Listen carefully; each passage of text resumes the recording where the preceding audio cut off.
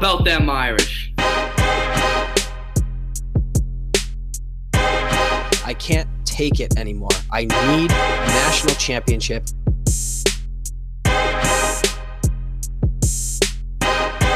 This is the Four Horsemen Podcast.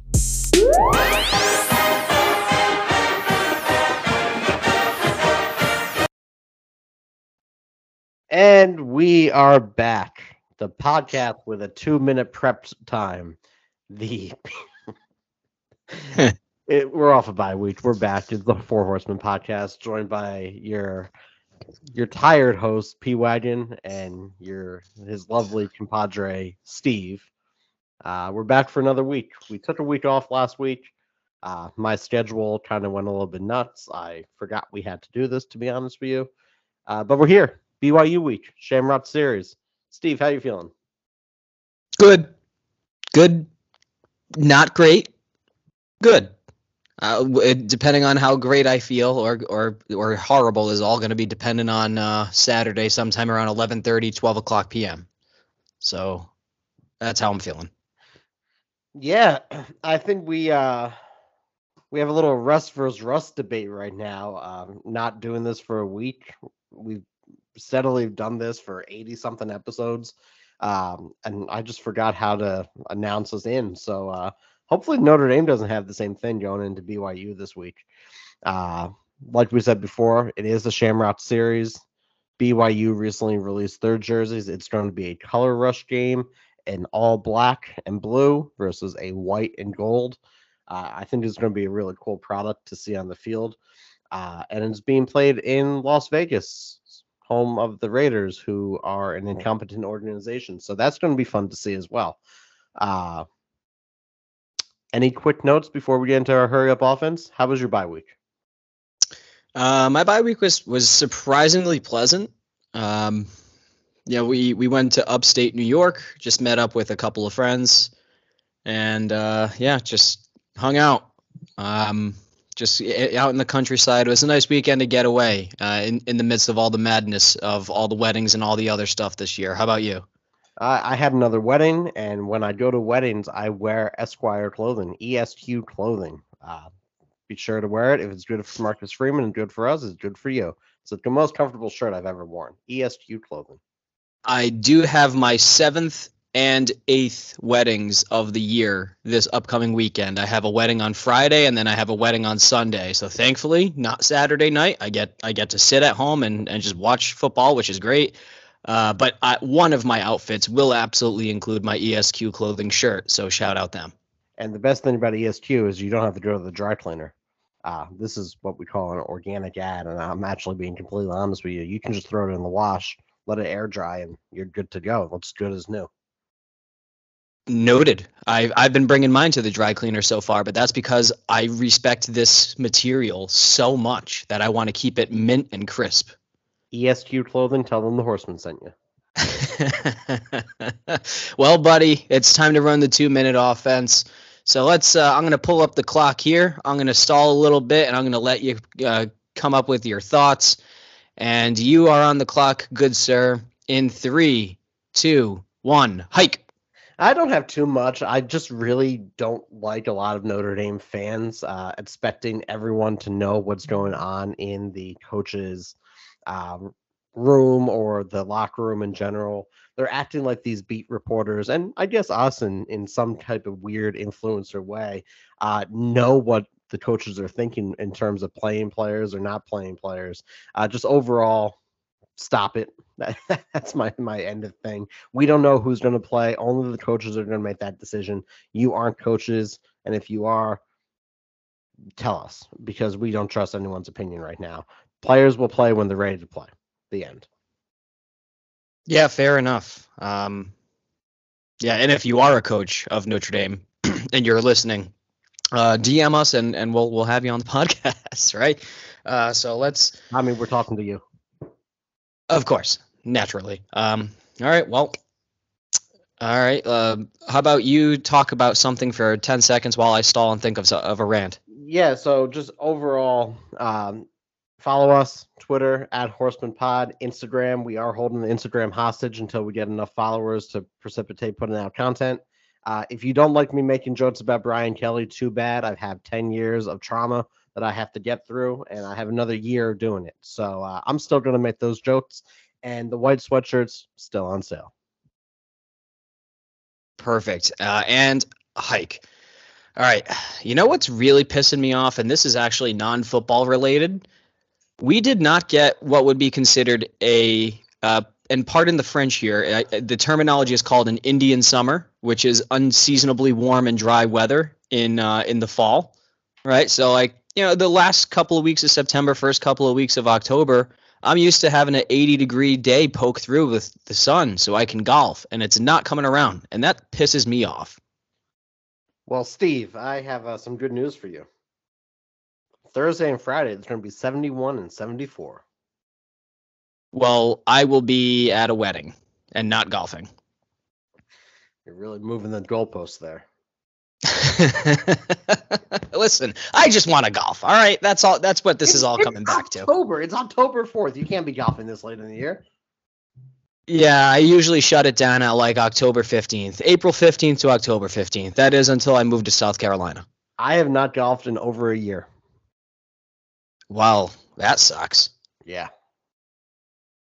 By my own accord. Anyway. Well, if you want to learn more about our personal lives, follow us on Twitter. You got to find it. It's a little scavenger hunt for you, the listeners. And also, if you have any friends who only use iHeartRadio, shout out Abby. We are working on getting us on iHeartRadio, and that will complete our all the different platforms. I figured out how to do it today, so look out, iHeartRadio. Horsemen are coming to you. It's over for you bitches. So, before the bye week and our lovely time spent wearing ESQ clothing, Notre Dame played a football game against the North Carolina Tar Heels. Overall, it went pretty well. Audric Estime had 134 yards rushing on 17 carries, averaging 7.9 yards a carry, 2 rushing touchdowns. Drew Pine, 24 for 34, 289 yards, and 3 passing touchdowns. Mayer, 7 catches for 88 yards. And the entire Notre Dame team had 287 rushing yards on 51 attempts with 1 sack and 2 QB hurries. So Estime, Tyree did pretty well out there. Pine did really well out there, and Notre Dame got a pretty convincing win. So, Steve, since you watched the game in person or live, and I had to watch it on replay, what were your thoughts on it? Offensive line, it all started there, and that was the ultimate difference maker, man.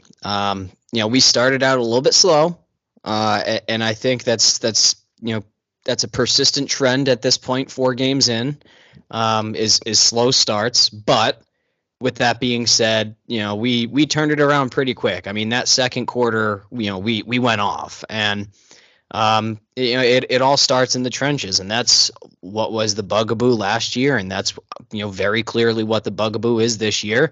The offensive line not living up to expectation in the first 2 games is why Buckner, the play calling wasn't able to be what it should have been. And then that put Buckner in a bad position. And then Buckner, has to run for his life like a chicken with his head cut off. He ended up, getting injured. And then, Pine has to come and do mop-up work. We all know how it ended. We were all there. And against Cal, we underperformed. A 24-17 win against Cal is just very, that's 2004, 2007 Notre Dame shit. We're past that. That should have been, a 41-10 game. But hey, you know what? It was a win in the books, and so was the UNC game. UNC scored some touchdowns in garbage time. I don't really look too much into it. This defense was very good all day. Drake May, give him credit as a true freshman. Like, he's gonna be something special. Like, that kid has the juice. But this Irish secondary, great coverage. They had a lot of pass breakups. And the defensive line was able to get to him, so we really showed out on defense despite giving up 30+ points. It was honestly a much better performance than what it looked like.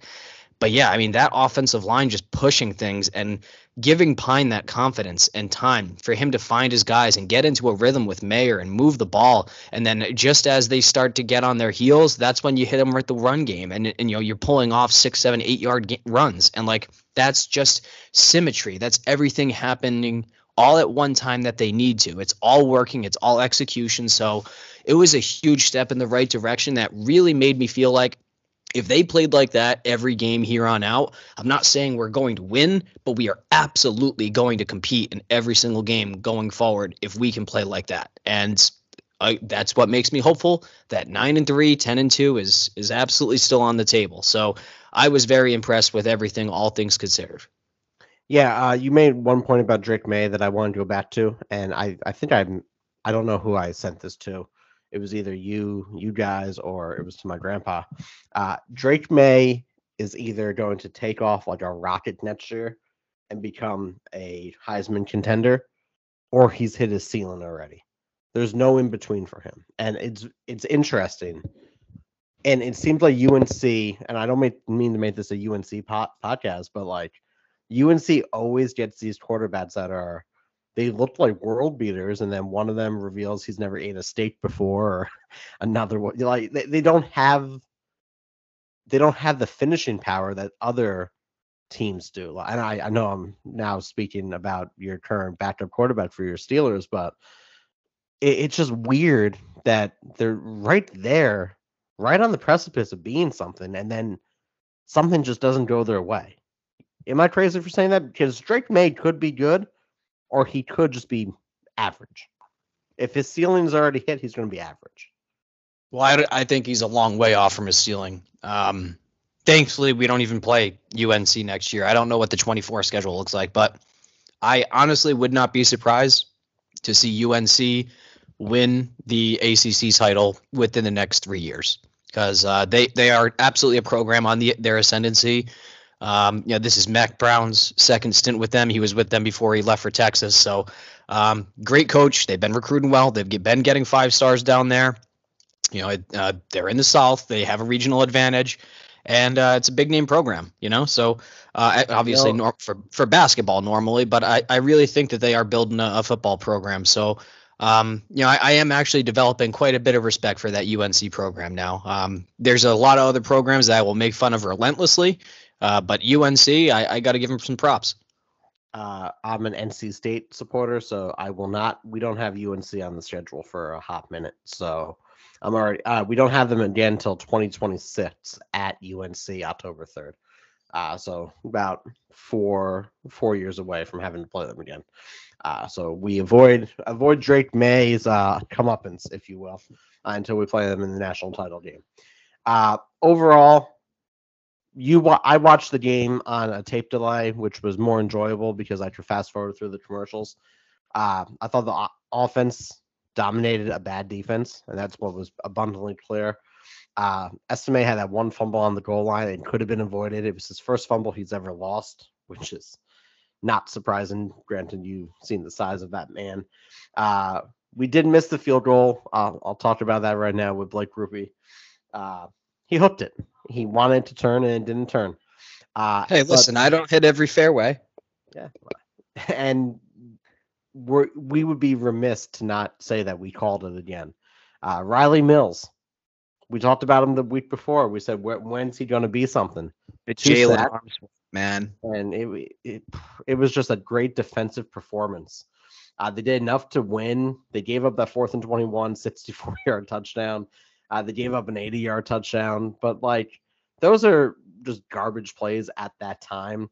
J.D. Bertrand got ejected from targeting. So, overall, our defense... That was the worst.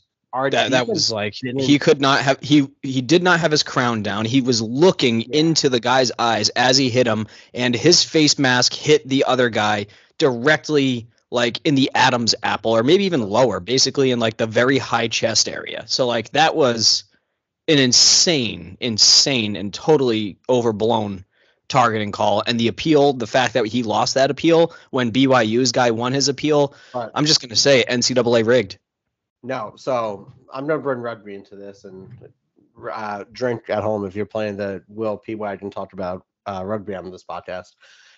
when you get a card in rugby, either a yellow card or a red card, you're sent off for the game. Yellow card, it's a bin penalty, so it's like a major in hockey.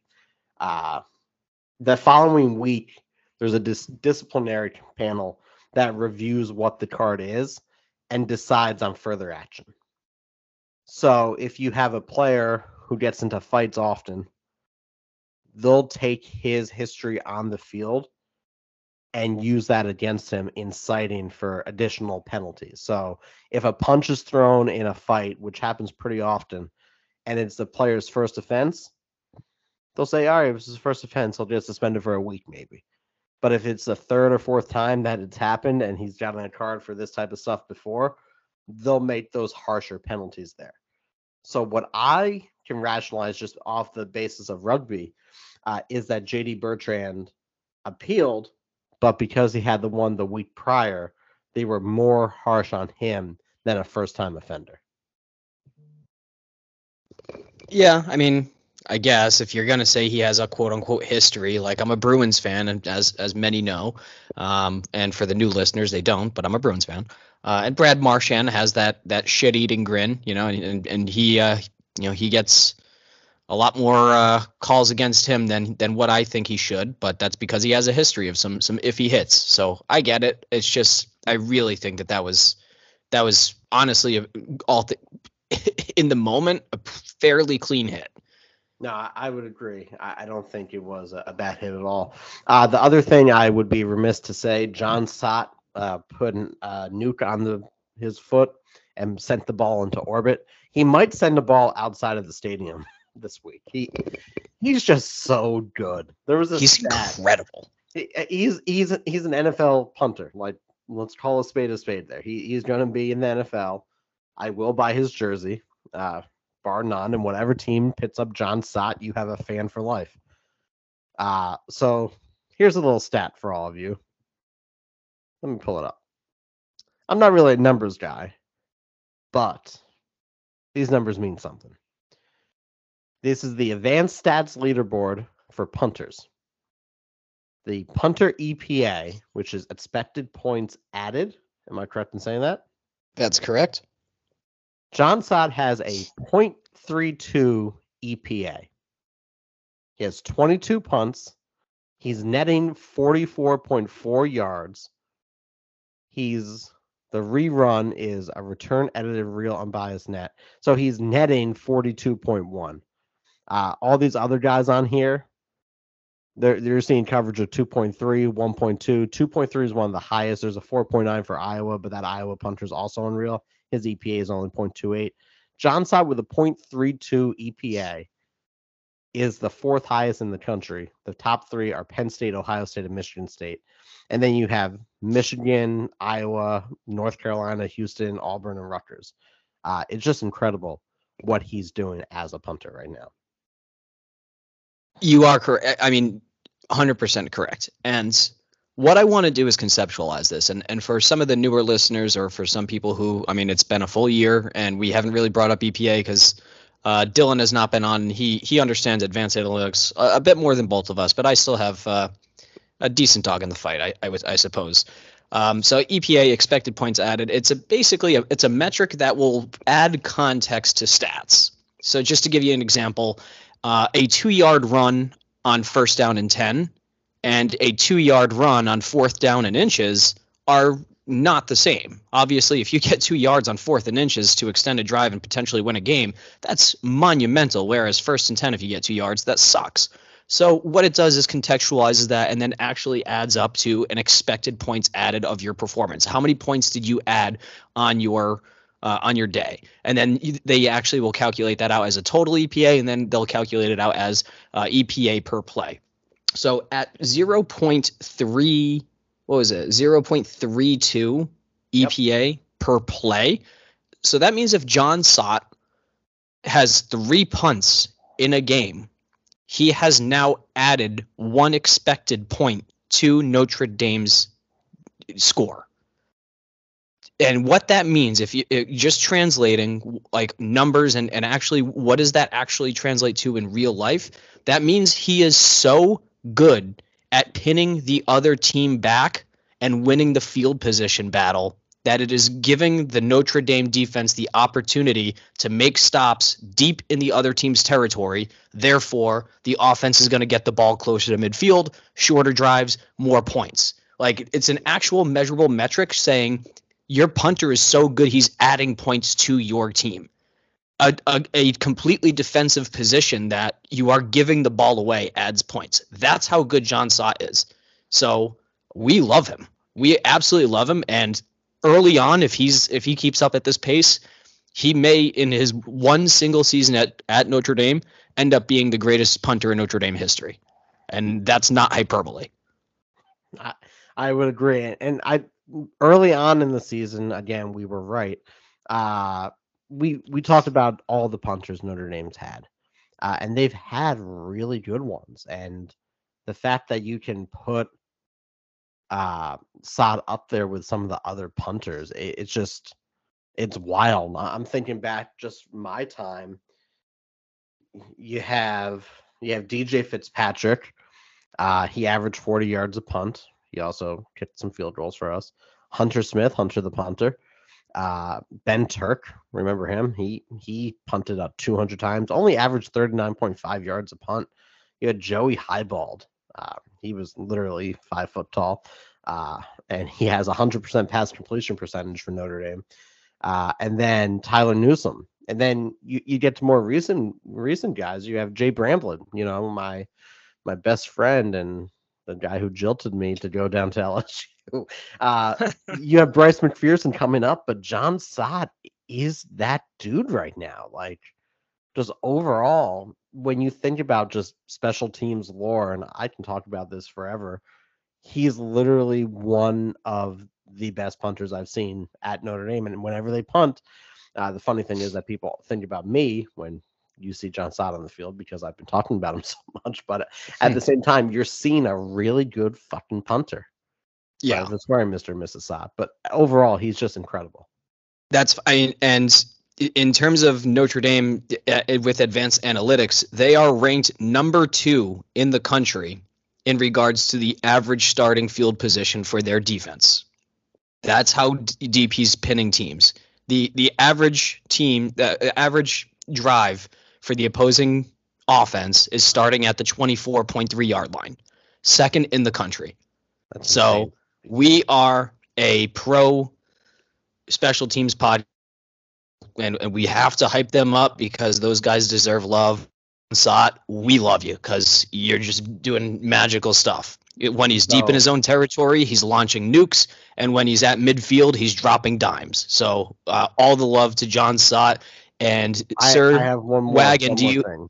Yeah, I was going to say, any closing thoughts before we move on to the mailbag? No, I have a thought on John Sott. Last thought there. He's only been here for a year, and obviously these stats will skew because other punters have been, 3-4 year punters. He's number 1 in punting average. He's averaging over a yard more than Craig Hentrich did. Craig Hentrich had a very long NFL career. He's averaging 1.6 more yards than Tyler Newsome. He's averaging 4 full yards more than Jay Bramblett. And I thought Jay Bramblett was a world beater. So John Sott very well may go down as the best all time. Well, hopefully. And Mr. and Mrs. Sott, if you're listening and if you can pass this on to John, we will be his agents for him because we'll just keep hyping him up like this. And we won't even take 10%. We'll take 1% of his NFL salary. John Sott for Heisman. John Stott for kicker Heisman, punter Heisman, special teams Heisman. The Ray Guy Award. I mean, he's absolutely in that conversation, 100%. Has to be. All right, well, on to the mailbag. Yes, mailbag. Let me pull it up. All right, mailbag here. We got some questions. First one. I'm actually going to take this from our guy Saturday Game Day. If you could bring back one former player to be on this year's team, who would you choose? I said Golden Tate, Michael Floyd, Tim Brown, Rocket Ismail. Other people are saying Brady Quinn or Rick Meyer. What would you say? That's an interesting one. A lot of people were pointing out the quarterbacks, and yeah, I mean, if I have to choose between Brady Quinn or Drew Pine, it's a pretty obvious choice that we're going with Brady Quinn. But you know what? I think I'm going with Will Fuller. Yeah, that's a good one too. Because he was just so fast and so good and always found a way to get open, especially downfield. And he was just truly something special. And if you can just imagine Will Fuller on one side of the field with Michael Mayer and you know, just the entire offense that we have, like, that would be lethal. And I mean, if I could choose a group as a whole, it would be the 2017 offensive line group. That's when they won the Lott Trophy, right? Yeah. Yeah. So I mean, I would choose them if I were choosing a group, but if we're going with the individual, it's going to be Will Fuller, in my opinion. People are saying Joe Montana, Jimmy Clausen, Will Fuller is definitely a good one. Zibby, but we don't need any more on the defense right now. Going from there, Abby, our friend Abigail, says, if I don't see blank during the game this week, coming off a bye, I will start to question what our coaching staff's schematic / ideology is. So essentially, what's your hot button that you want to see improve with the bye?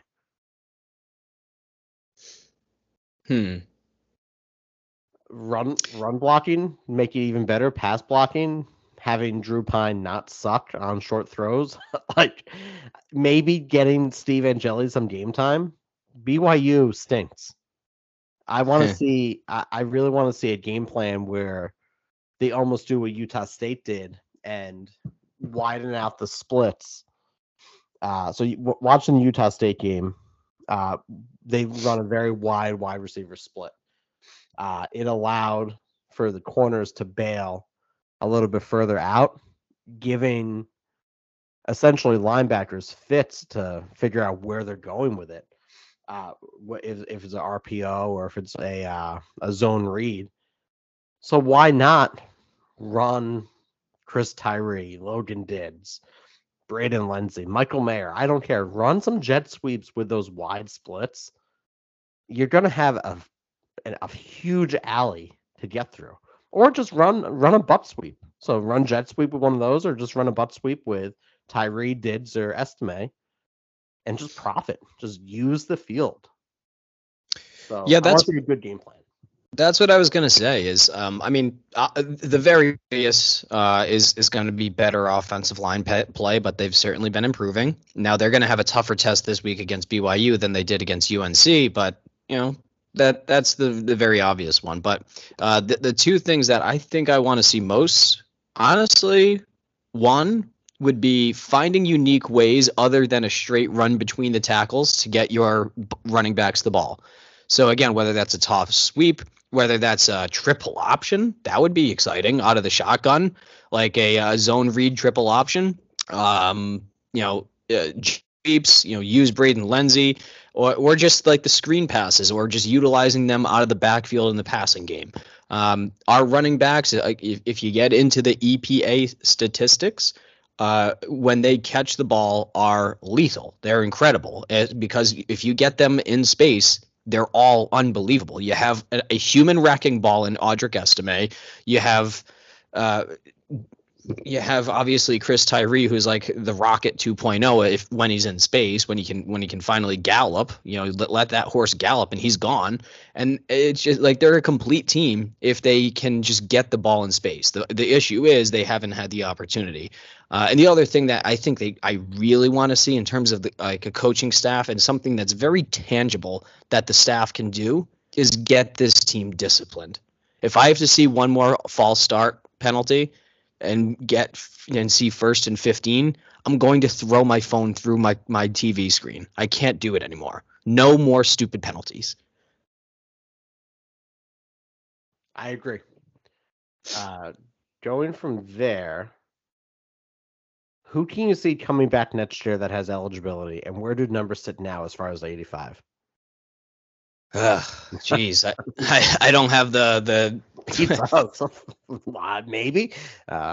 Drew Pine's coming back. Estime's coming back. I can tell you those are coming back because they're sophomores or redshirt juniors. Yeah. No, I definitely should have prepared for them for that question. I don't have the depth chart in front of me, so I apologize. There's, I don't know, a couple of linebackers that I could see could either transfer or go to the NFL draft, or they could stick around. With some eligibility. Clarence Lewis is now being replaced on the outside by Ramon Henderson. Lewis is a junior, Henderson's a true freshman. So that's notable. That could equate in a transfer, or he could stay and just add a ton of depth to the secondary. So I just, I'm not seeing it right now. That's probably more of an off-season question, to be honest. I agree. I dropped my depth chart. Let's start there. For sure, Tommy can figure out how to use Tobias, I think. So this is my problem. And there's a ton of questions like this, and I just want to get it out there. We like Tobias Merriweather. He is an athlete. The coaches know why they're not playing them. I am tired of logging onto this account and just seeing every single tweet be about playing a player, free Tobias, blah, blah, blah, blah, blah, blah, blah. He'll play when he's ready to play. If he's not ready to play, the coaches are probably working with him to figure out how he can play. Freeman's been nothing but complimentary to him. It's not like they're sitting him on the bench for the hell of it. So it's just that it's like Stockholm syndrome from the previous administration. They think like these coaches are out to get these players, and they're just not. Like, let the coaches coach. Yeah, that's.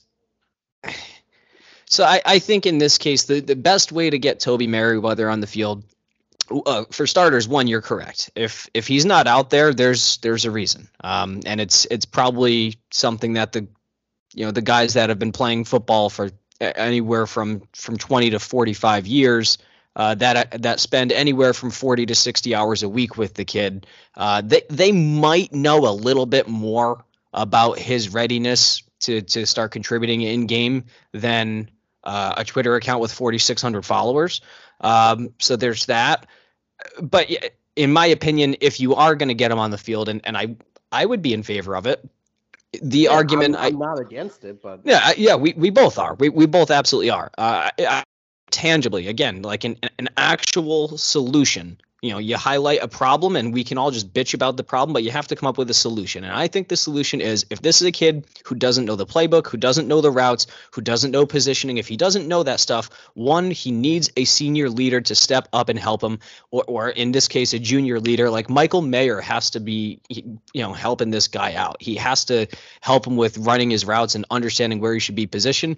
And you can't play him in a hurry up offense system, because you have to have him come back to the huddle every time and just say, Toby, you're doing a 10-yard out. Toby, you're hitting a slant. Toby, it's a 10-yard comeback. Like, you just tell him the fucking route. Don't just say, 88 superpowers, whatever the fuck call right. You have to actually, call out the play. Everyone knows it. And then just grab Toby by the face mask and say, listen, Merriweather, this is your route. Go do it. And he's incredibly talented. Maybe he gets open and makes a play. But if he's not going to be there mentally, if he's not ready for it, there's a reason a lot of freshmen don't play. True freshmen that play college football their first year on campus are built fucking different. And I'm talking about, like, they are basically ready for the NFL by the end of their freshman year. Yeah. And I think Toby's going to be great. I think he has a great career ahead of him. I don't think he's going to be NFL ready by next year. He's not that guy yet. He'll get there. He just needs to develop. So just trust in the coaching staff. Agreed. Going from there, this one made me laugh. Drew Brennan. Lots of ND grads out there who are high-level ADs. When Swarbrick hands it up, do you go after one of them? And if so, who? Or do you go outside the box? I said Mike and Mike. Bring the goallets in. Let them AD together. That would be electric. You've heard us talk. You've seen us tweet. How are we supposed to know who the athletic directors sports are in the country right now. Well, I was actually under the impression that Jack was pulling a Walt Disney or is it Ted Williams? Whichever the guy that cut his head off and froze it for science so he could come back in the future. I think that's what Jack is going to do. Both. I don't know. Like maybe there's good athletic director. I don't know. I barely know who our running backs are sometimes. I get confused. I'm going to be honest with you. I don't even know what an athletic director does. They oversee. Well, I'm not going to get into it. Don't care. Don't explain. Nope. I don't want to learn. I don't want to. I had this. They go on Netflix documentaries to talk about their star linebacker getting catfished. Fair enough. couple more here, then we'll talk about the game of the week. Reggie-san, don't have a question about the game, so I'll ask this. Were you guys surprised about Wisconsin firing their head coach, and who do you think gets fired next? No. You need to win games to stay employed. Like that's as simple as that. Who do I think gets fired next? It's gonna be Jim Leonard. That gets fired? No, is the question fired next or hired at Wisconsin? Fired. Okay, well, I think Jim Leonard's taken over at Wisconsin. I think he's a good pickup. Who's the next coach on the hot seat? I'll delay to you. I'm gonna think for a second.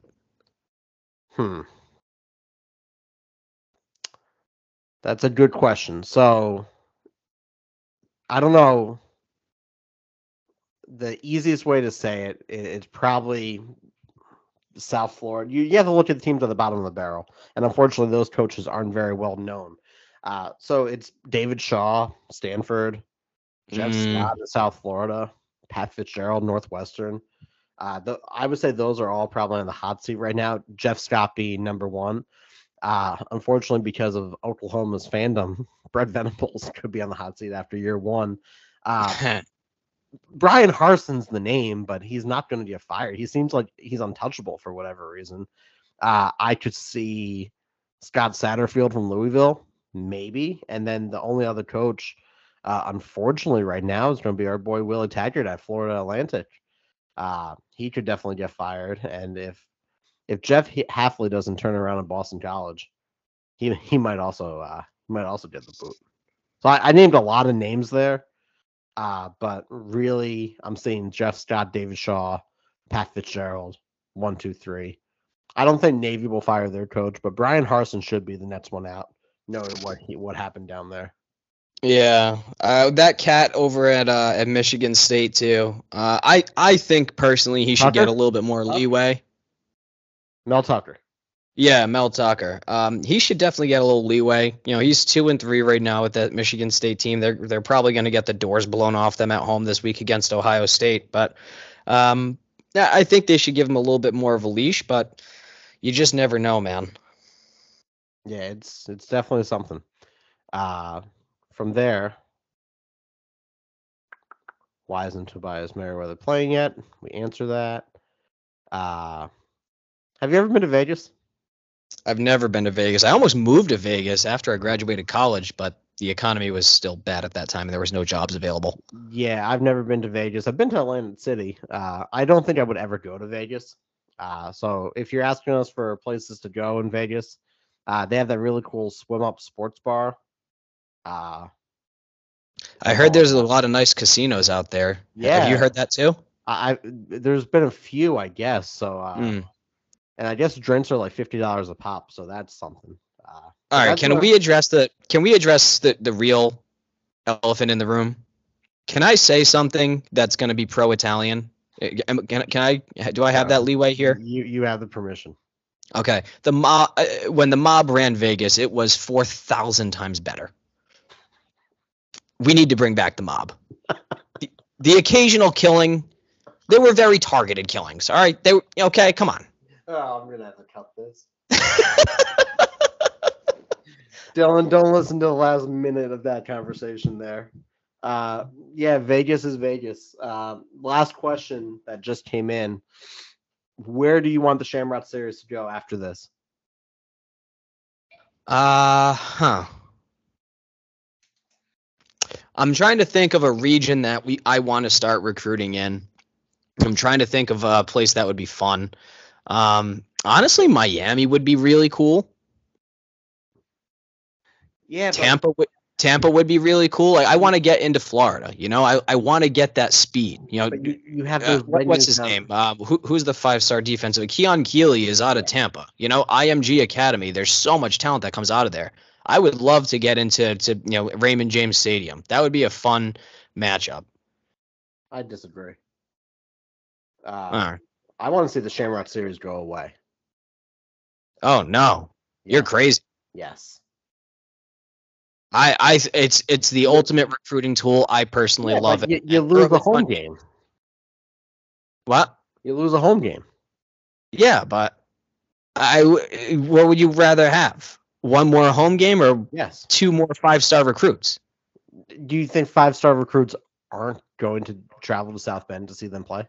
Stop using logic. I didn't consent to that. Right. So my whole thing, it's 10 years old. Like they've won 10 games. They've been in Boston, they've been in New York, they've been in the Alamo Dome, they're going to Vegas. Those are the ones I can remember off the top of my head. Ireland. Ireland, was that Shamrock or was that just the Dublin? It was. So I think it's run its course, and I think once Under Armour dips from then it might be over. But that's currently what my thoughts are right now.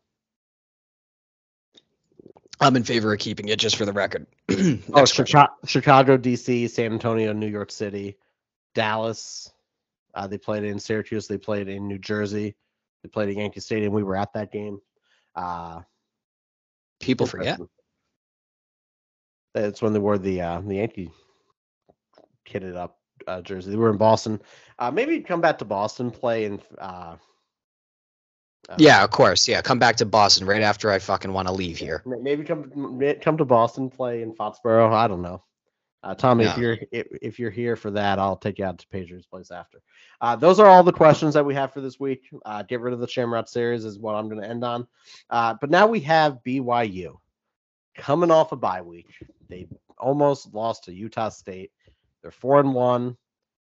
They're in the top 20. Overall, the bye week was good to us. Cal got blown out by Washington State, which wasn't great for us. Stanford got routed by Oregon. Navy lost to Air Force. Ohio State won. North Carolina blew out Virginia Tech. USC almost lost to Arizona State. Syracuse is the scariest team in the nation at 5-0. UNLV won. Clemson beat North Carolina State. So that's the recap of the bye week. But BYU in Vegas, Cosmo the Cougar versus the Notre Dame Leprechaun. If I had to ask you, Stephen, Mhm. how many students are at BYU? How many would you say? 37,000. 34,737. Good guess. I'm fucking good, dude. That was a good guess. They're 2-6 against Notre Dame. Provo, Utah. The coach Kalani Sitake, 52-30 as a coach, 7th year. Notable alumni. This is everyone's favorite week. Part of our show. We've had John Heater. He was a star in Napoleon Dynamite. We had Stephanie Meyer, who wrote Twilight. Harvey Fleischer, the guy who invented the hearing aid. Daniel Reynolds, Imagine Dragons. Sean Bradley from Space Jam. Brian Billick, Mike Leach, Andy Reid, Steve Sarkisian, and Kyle Woodenham. That's a lot of football guys all in one place. All in one place. And not to mention Zach Wilson, who will fuck your mom. Not yours, I'm saying his friend's mom. Zach Wilson. And the guy who founded 1-800-CONTACTS, Jonathan C. Kuhn. So that was the famous alumni who went to BYU, and certainly no one else. Those are the alumni there. This is their final season as an independent. They'll play Baylor, Oregon, ND, Arkansas, Liberty, and East Carolina. They have Jaron Hall at quarterback. I'm not sure if you watched him play. He's third nationally in passing yards, 1,438, 70.2% completion percentage, 12 touchdowns. He's 28th in passer rating, 21st in passing yards per game, and 40th in yards per attempt. Overall, How many interceptions do you have? That is a good question that I did not look up. Jaren Hall, INT. I know he has at least one. That's great news. So he is prone to throwing interceptions. Let me pull this up as we're going here. So they have a good offense. They don't have a great offense. They're 35th in the S&P Plus, 51st in scoring, 49th in total offense, 22nd in yards per play, and 78th in rushing. They got their lunch stolen from them by Utah State. Utah State should have won that game. Quite literally, Jaren Hall this year has one interception, and he's 120 for 171, 12 touchdowns. One interception through 5 games, right? Correct, and that was against USF. Some may call it a trend. You would say. But like his numbers aren't all that impressive. 261 twice against USF and Baylor, 305 and 337 against Oregon and Wyoming in a loss to Oregon, so he had to throw. And then against Utah State, which I'm going to keep going back to, Utah State, the best 1-4 team in the country, 17 for 27, 274. He averaged 10 yards a pass, 3 touchdowns, but he was sacked twice and he didn't look comfortable in the pocket. So that's where we have to expose them, and it's also got to be, we cannot give up a big rush. So just to give some insight here, our rushing defense in terms of a success rate is running at a 52.4% success rate. So basically 48% of the time the other team is going to have success. That's good to be ranked 127th in the country. That's not good. Our rushing defense has been gashed a little bit too often for my liking. But the positive here is that the offensive success rate for BYU, they only successfully run the ball 38.1% of the time. They are ranked 100th in the country. However, the flip side of that, they are ranked 24th in the country at 48.4% success rate for passing, but Notre Dame's strength is their pass defense in that they only allow their defensive success rate is 33.1%, number 16 in the country in terms of pass defense. So it really is a situation where their strength on offense actually kind of goes right into our strength on defense. So it's going to be very unique to see how this plays out. What's the play calling going to be, and is Notre Dame going to stay true to those numbers, and are they going to be able to lock down the passing game and get after a kid that's throwing the ball over the yard so far? Yeah, I would agree with you on that. And the other thing, if you look at the flip side of the house, really they do everything okay, or maybe good, but they don't do anything great. Jaren Hall can definitely pass. But other than that, like, he's not Aaron Rodgers. He just he's out there. He throws the ball, and he's a talented quarterback who unfortunately doesn't have a talented cast of characters around him. Yeah, I agree, and that's ultimately going to be the difference. ND, they certainly have to move the ball on offense. They're going to have to score probably 35 points to win this game. Are you confident that Notre Dame is going to be able to stop Jaren Hall like they did Drake May, or at least slow him down enough? Yes.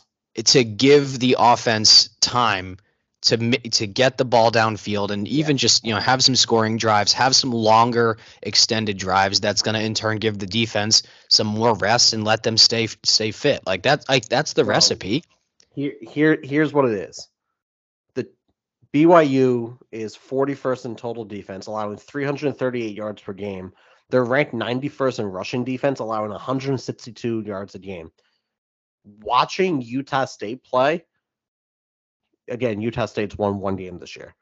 You would think they were the Denver Broncos when Terrell Davis was running the ball. It was at a point where you're like, is BYU overlooking this game? Like, maybe, but they're not good at getting off the field on third down. They're 58th in the country at that. They're 115th in the nation total first downs. if we can just run the ball, maybe get a field goal after a long drive, but hopefully a touchdown. And then our defense is just going to go out there. Foskey's going to eat. Like Chris Smith from Harvard, he's going to eat. Like the entire defensive line should eat this week. I agree. Sorry, I was on mute there. Yeah, I mean, it's Chris Smith. I presumably is back from injury, which is a good thing. I know it was only kind of like a strained pec or something like that, right? That's correct. So he should be in, but you have. I only go with Chris Smith because I think he's going to make their nose tackle or their center's day a living hell. They've committed 41 penalties as well. If you have Chris Smith, the monster of a human, smacking you in the mouth every play, there's going to be a ton of penalties coming that way. So that's something there. And between Chris Smith, I mean, he's the big, he's the hoss plugging up those holes. But, Howard Cross, the third, and Jacob Lacey, they've really come into their own, as we've mentioned their names time and time again on this podcast over the last couple of weeks. So the defensive line is finally starting to get into it. I really think they're going to start to turn the tide on kind of their rush defense, which is going to be great. But really, it's just a matter of can they make this this quarterback Jaren Hall, can they make him uncomfortable and get these receivers off timing? Can they disrupt the timing? Can they get their hands up and tip some balls and potentially have an interception come out of it? Again, Notre Dame really has not had a lot of turnovers on defense. They could have had a lot more turnovers against Cal, but every time they had like a pick six or a fumble six, it kept getting called back. So, the defense is really ready to feast this week. Hopefully, I'm praying to God, but like I think this is kind of their ultimate test. This BYU team is going to play right into the Notre Dame strengths, so it's all going to be a matter of execution. But I think you're just going back to the offensive side of the ball. You are exactly correct. You have to control the line of scrimmage. You have to push them backwards. You have to run this ball effectively. Get this team to just flood the box, and then now you can get Drew Pine to get the ball downfield and get it into the hands of receivers, hopefully with a little bit of space. And if you can just eat up those drives and give your defensive line time to breathe and rest and catch their wind, they are going to be able to get after this QB all day long. It's not like it's a difficult recipe to understand or figure out. It's just a matter of, can you get your guys to do it? Yeah, I would agree. And BYU is second in the country in turnovers lost. So it won't be easy to do that. Notre Dame doesn't have an interception this year. We're one of 4 teams that don't have an interception. But I think Al Golden is going to have his defense rested up and really dialing up some stuff that's going to make BYU's offense day a living hell. True. I mean, the rest, I think, in this case is definitely going to help Notre Dame. They had a couple of guys banged up. It's really going to help go into a neutral site game with all the travel that they have to do.